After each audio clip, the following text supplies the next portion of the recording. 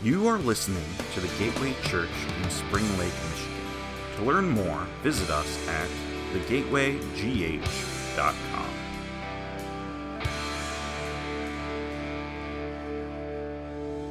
Amen. Thank you again for giving, and thank you for being here at the Gateway Church. And if you're checking us out online on Facebook Live, welcome and enjoy the service and let God come through the airways and bless you there. We want to say thank you for being here, whether this is your first time or maybe you came at Easter and you're back, or maybe you've come in the last couple months and you're back again this morning. We want to say welcome. We are glad that you are here. Easter was a phenomenal Easter for us as a church. Easter 2019, we had the highest attended Easter in the church's history. We were just over 400 people, and it was exciting. It's exciting to see the church grow, amen?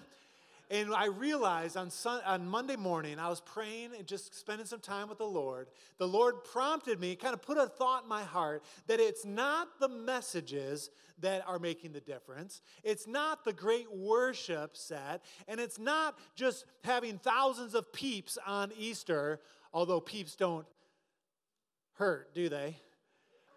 So peeps don't hurt, but it's not the peeps, it's not the message, it's not being here and hearing the worship or participating.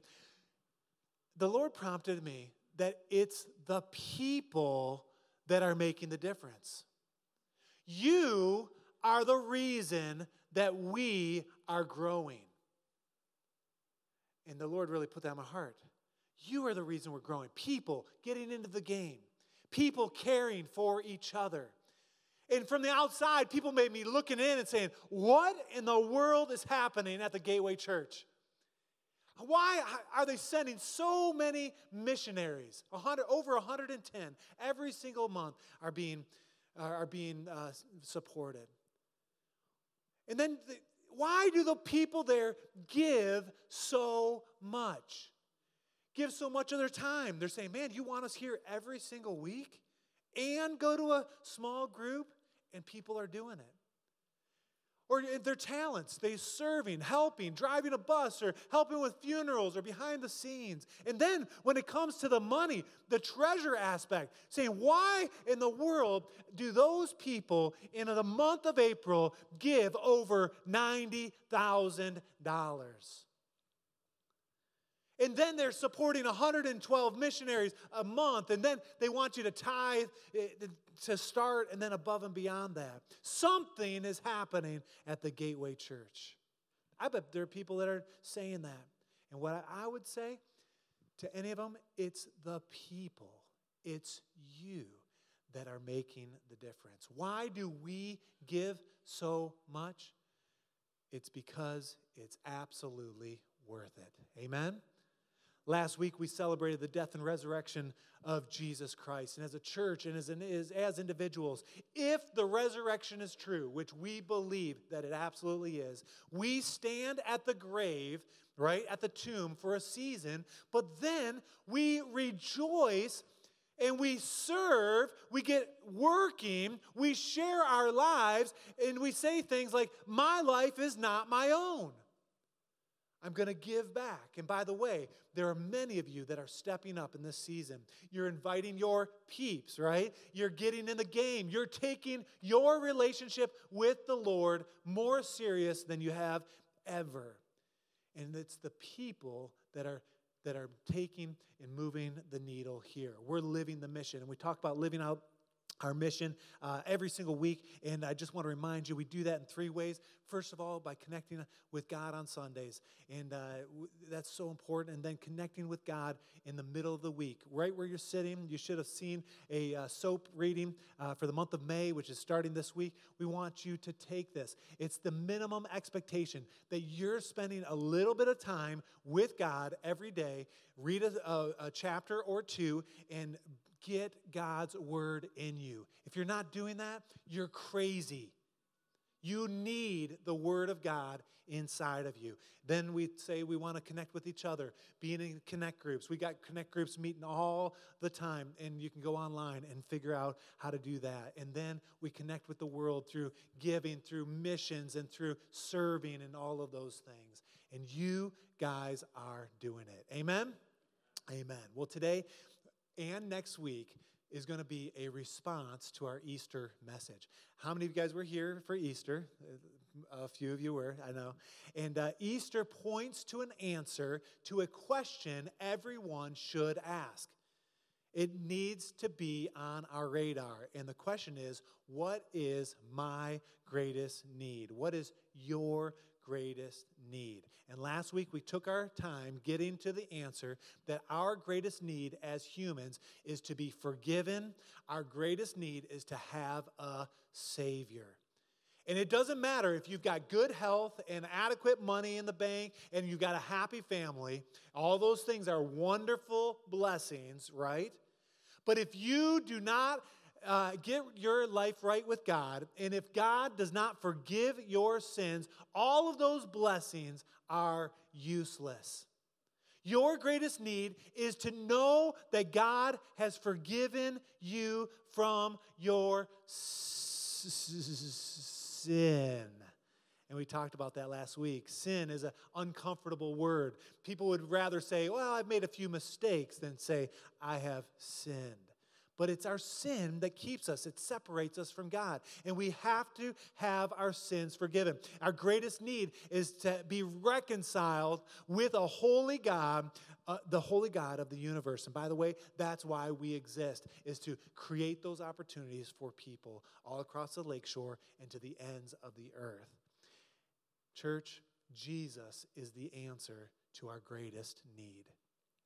Jesus is the answer for your and my sin problem.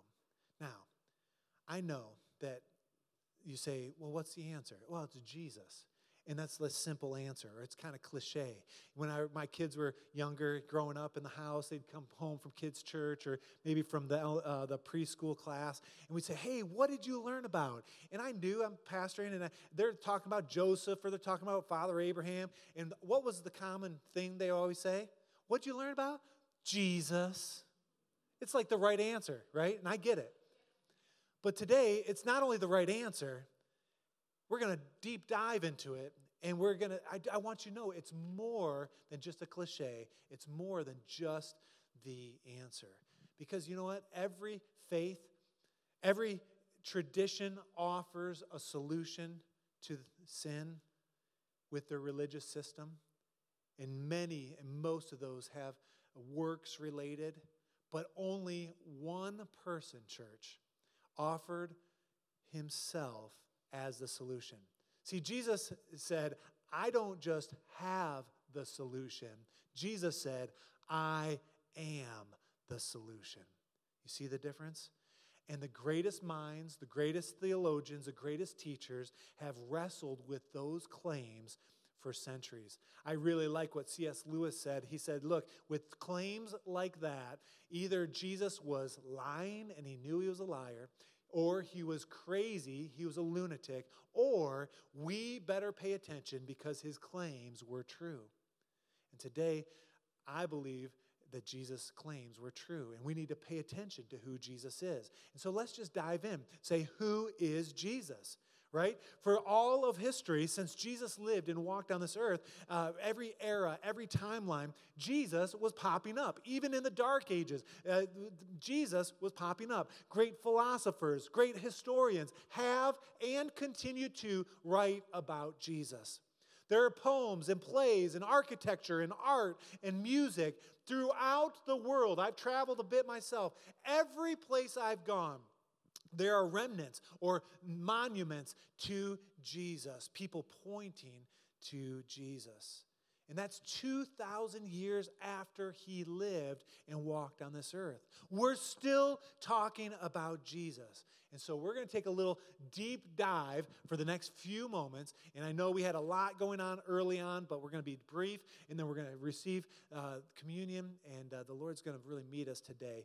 And let's just deep dive into Jesus. This is a message for us and for us to champion in our workplaces and in our homes. For those that don't know the Lord, you can take what we're about to talk about. I encourage you to take a few notes and let this be a blessing to you. Number one, Jesus was a man. He was human. It's a historical fact that Jesus lived.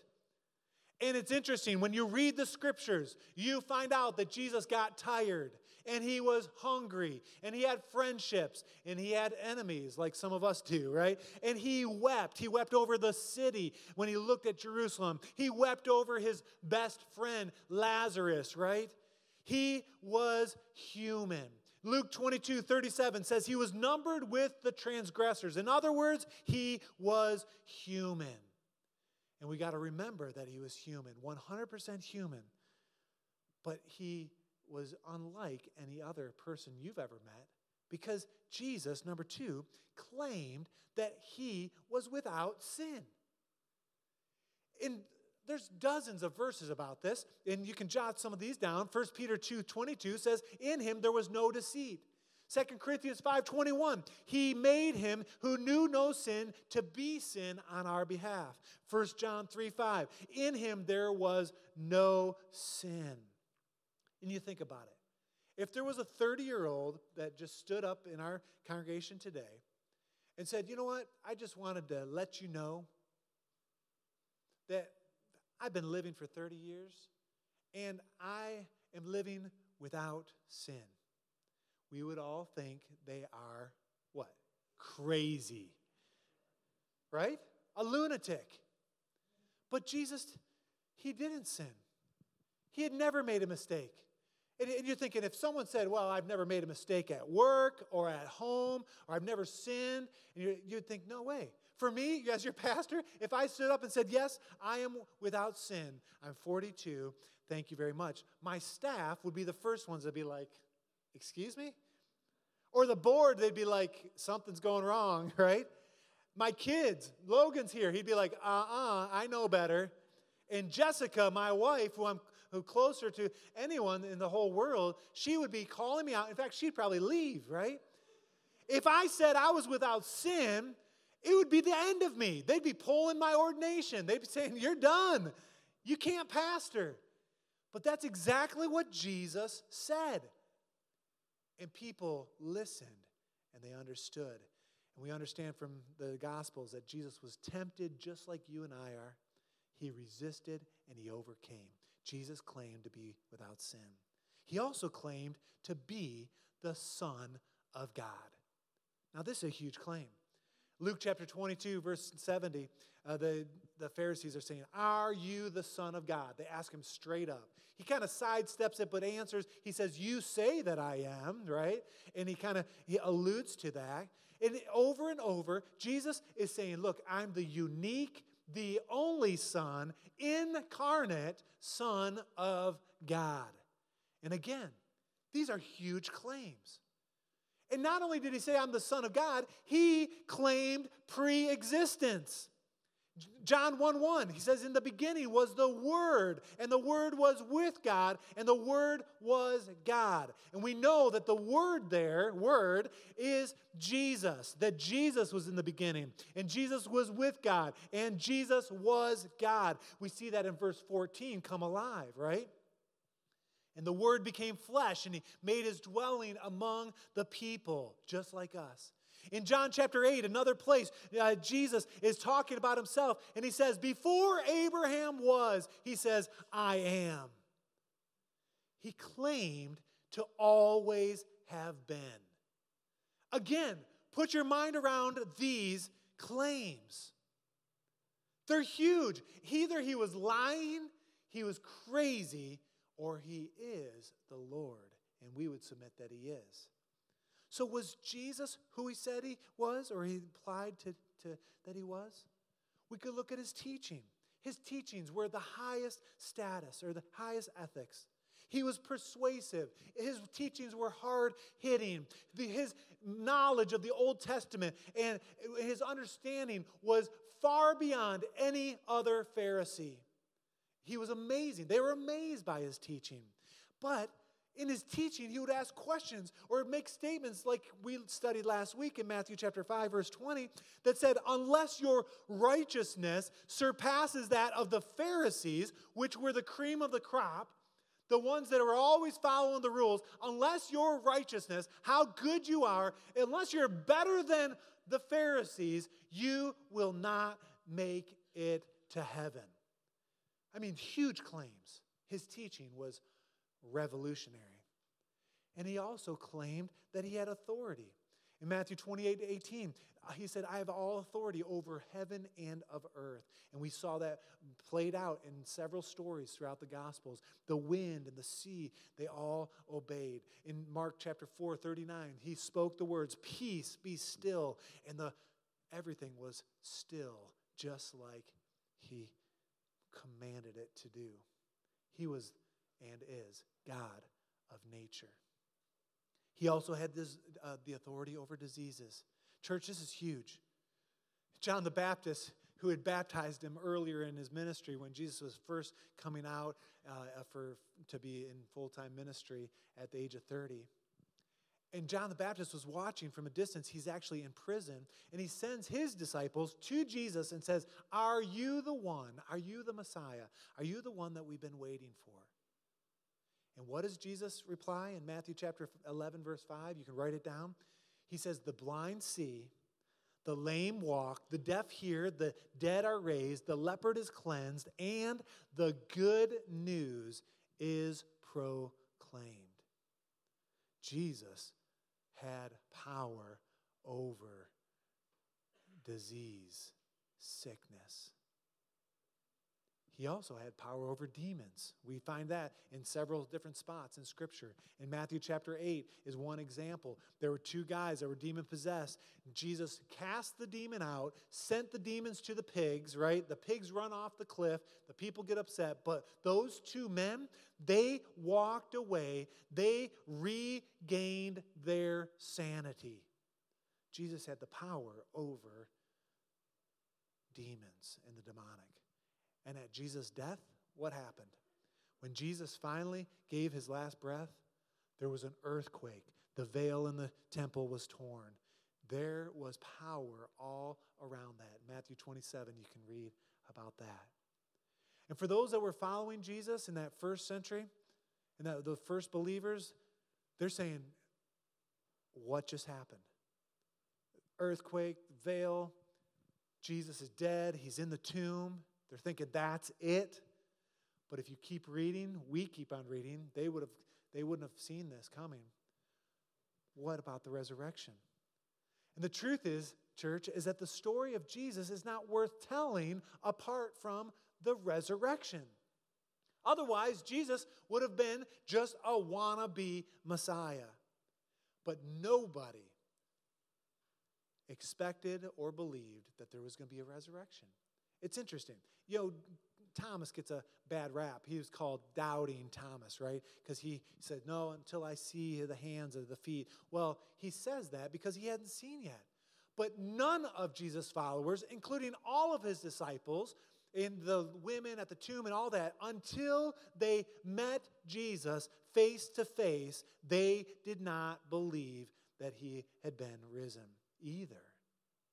The resurrection was the ironclad proof that Jesus was who he said he was, that he was God Almighty. It wasn't his great teaching. It wasn't the miracles. It wasn't even the signs and wonders, although those things were amazing. It was the resurrection that caused the people to be convinced. The first century believers, so many of them, gave their lives for that truth. The disciples, even James, the brother of Jesus, his own brother, he believed was a son of God. We could take some time to talk about that. But Paul and others, and so many gave their heart or gave their lives, and so many, even in our culture today across the world, are saying, you know what? I believe, and I will sacrifice, and I will go, and I will even give my life. On a mission Sunday like today, there are missionaries all over the world saying, I would give my life for this man. And by the way, your pastor would be included in that. I would give my life, before I renounced my faith. And I hope you would too. Without the resurrection, though, there's no gospel. And the gospel is the good news. The good news is that Jesus is not dead. Amen? It's not just wishful thinking. Church, Jesus is the answer to our greatest need, period. John 3:16, for God so loved the world that he gave his one and only Son, right? That whoever would believe would not perish but would have everlasting life. We looked at that last week.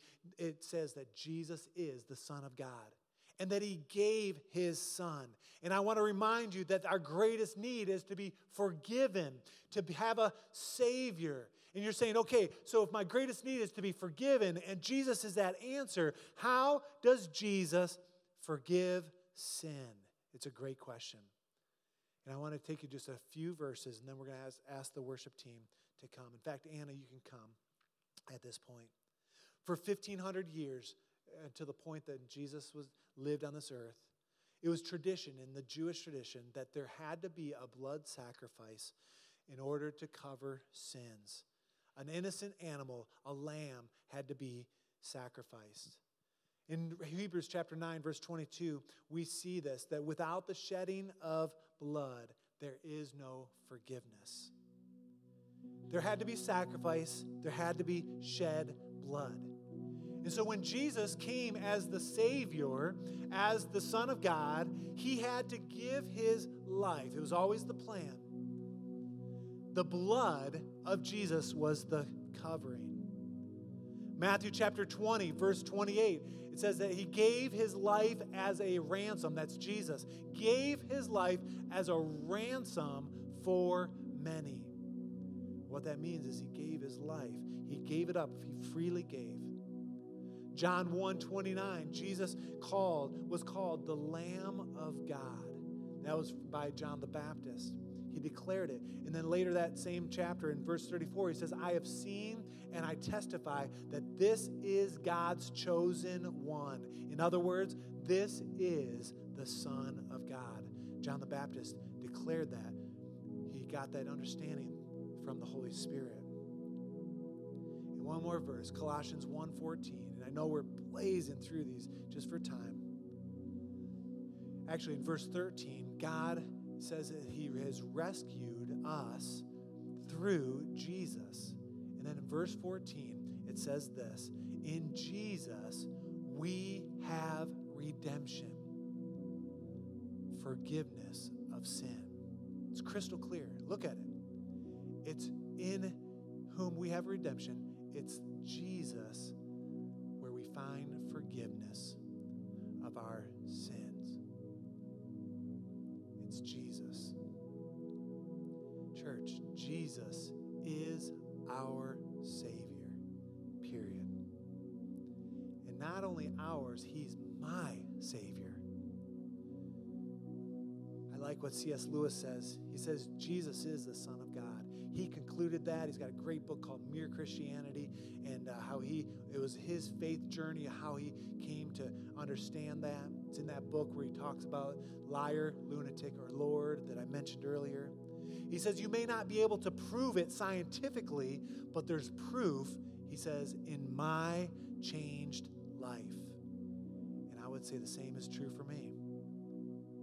Jesus has saved me. My life is different. And your life can be as well.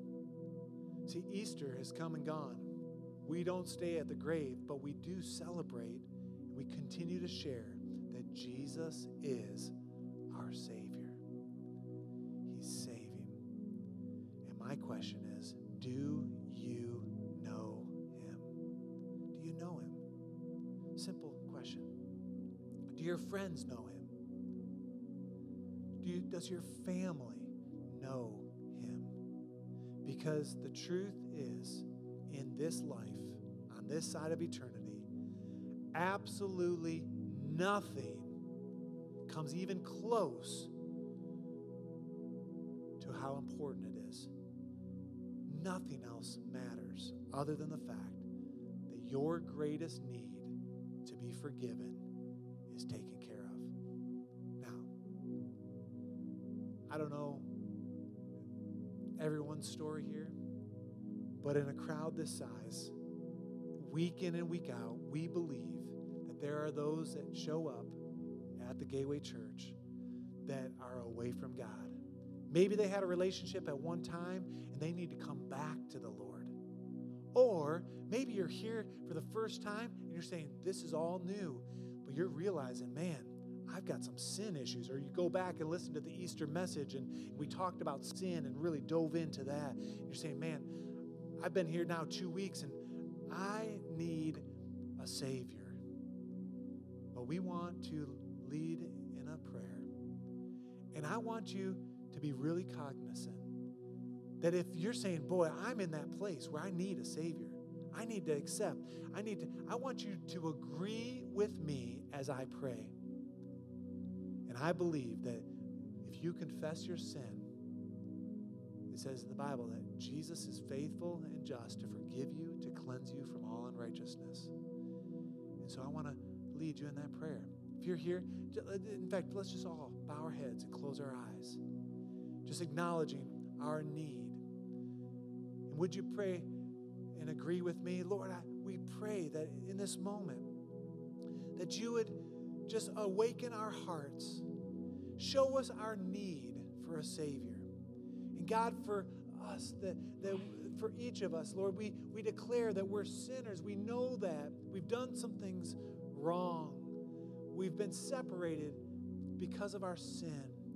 But Lord, we also know that you sent your Son, Jesus. And Lord, today, we're putting our faith in you. Lord, we're saying, God, we choose you. We're asking you, Lord, to be our Savior, our Lord and our King. Please, Lord, come in and take away our sin. Cleanse us from all unrighteousness. And God, we give you the praise and all the glory for it. Help us to live for you. In Jesus' name, amen. With your head continued bowed and eyes closed, I'm just curious. Is there anyone here that agreed with that prayer, saying, yeah, that was my prayer. I'm the one that needed that. Yeah. Over here, who else? I just want to slip up your hand. I want to just acknowledge, yes. A couple here in the middle, yes. Fantastic. Yes, another one. Praise God. We're almost finished with service.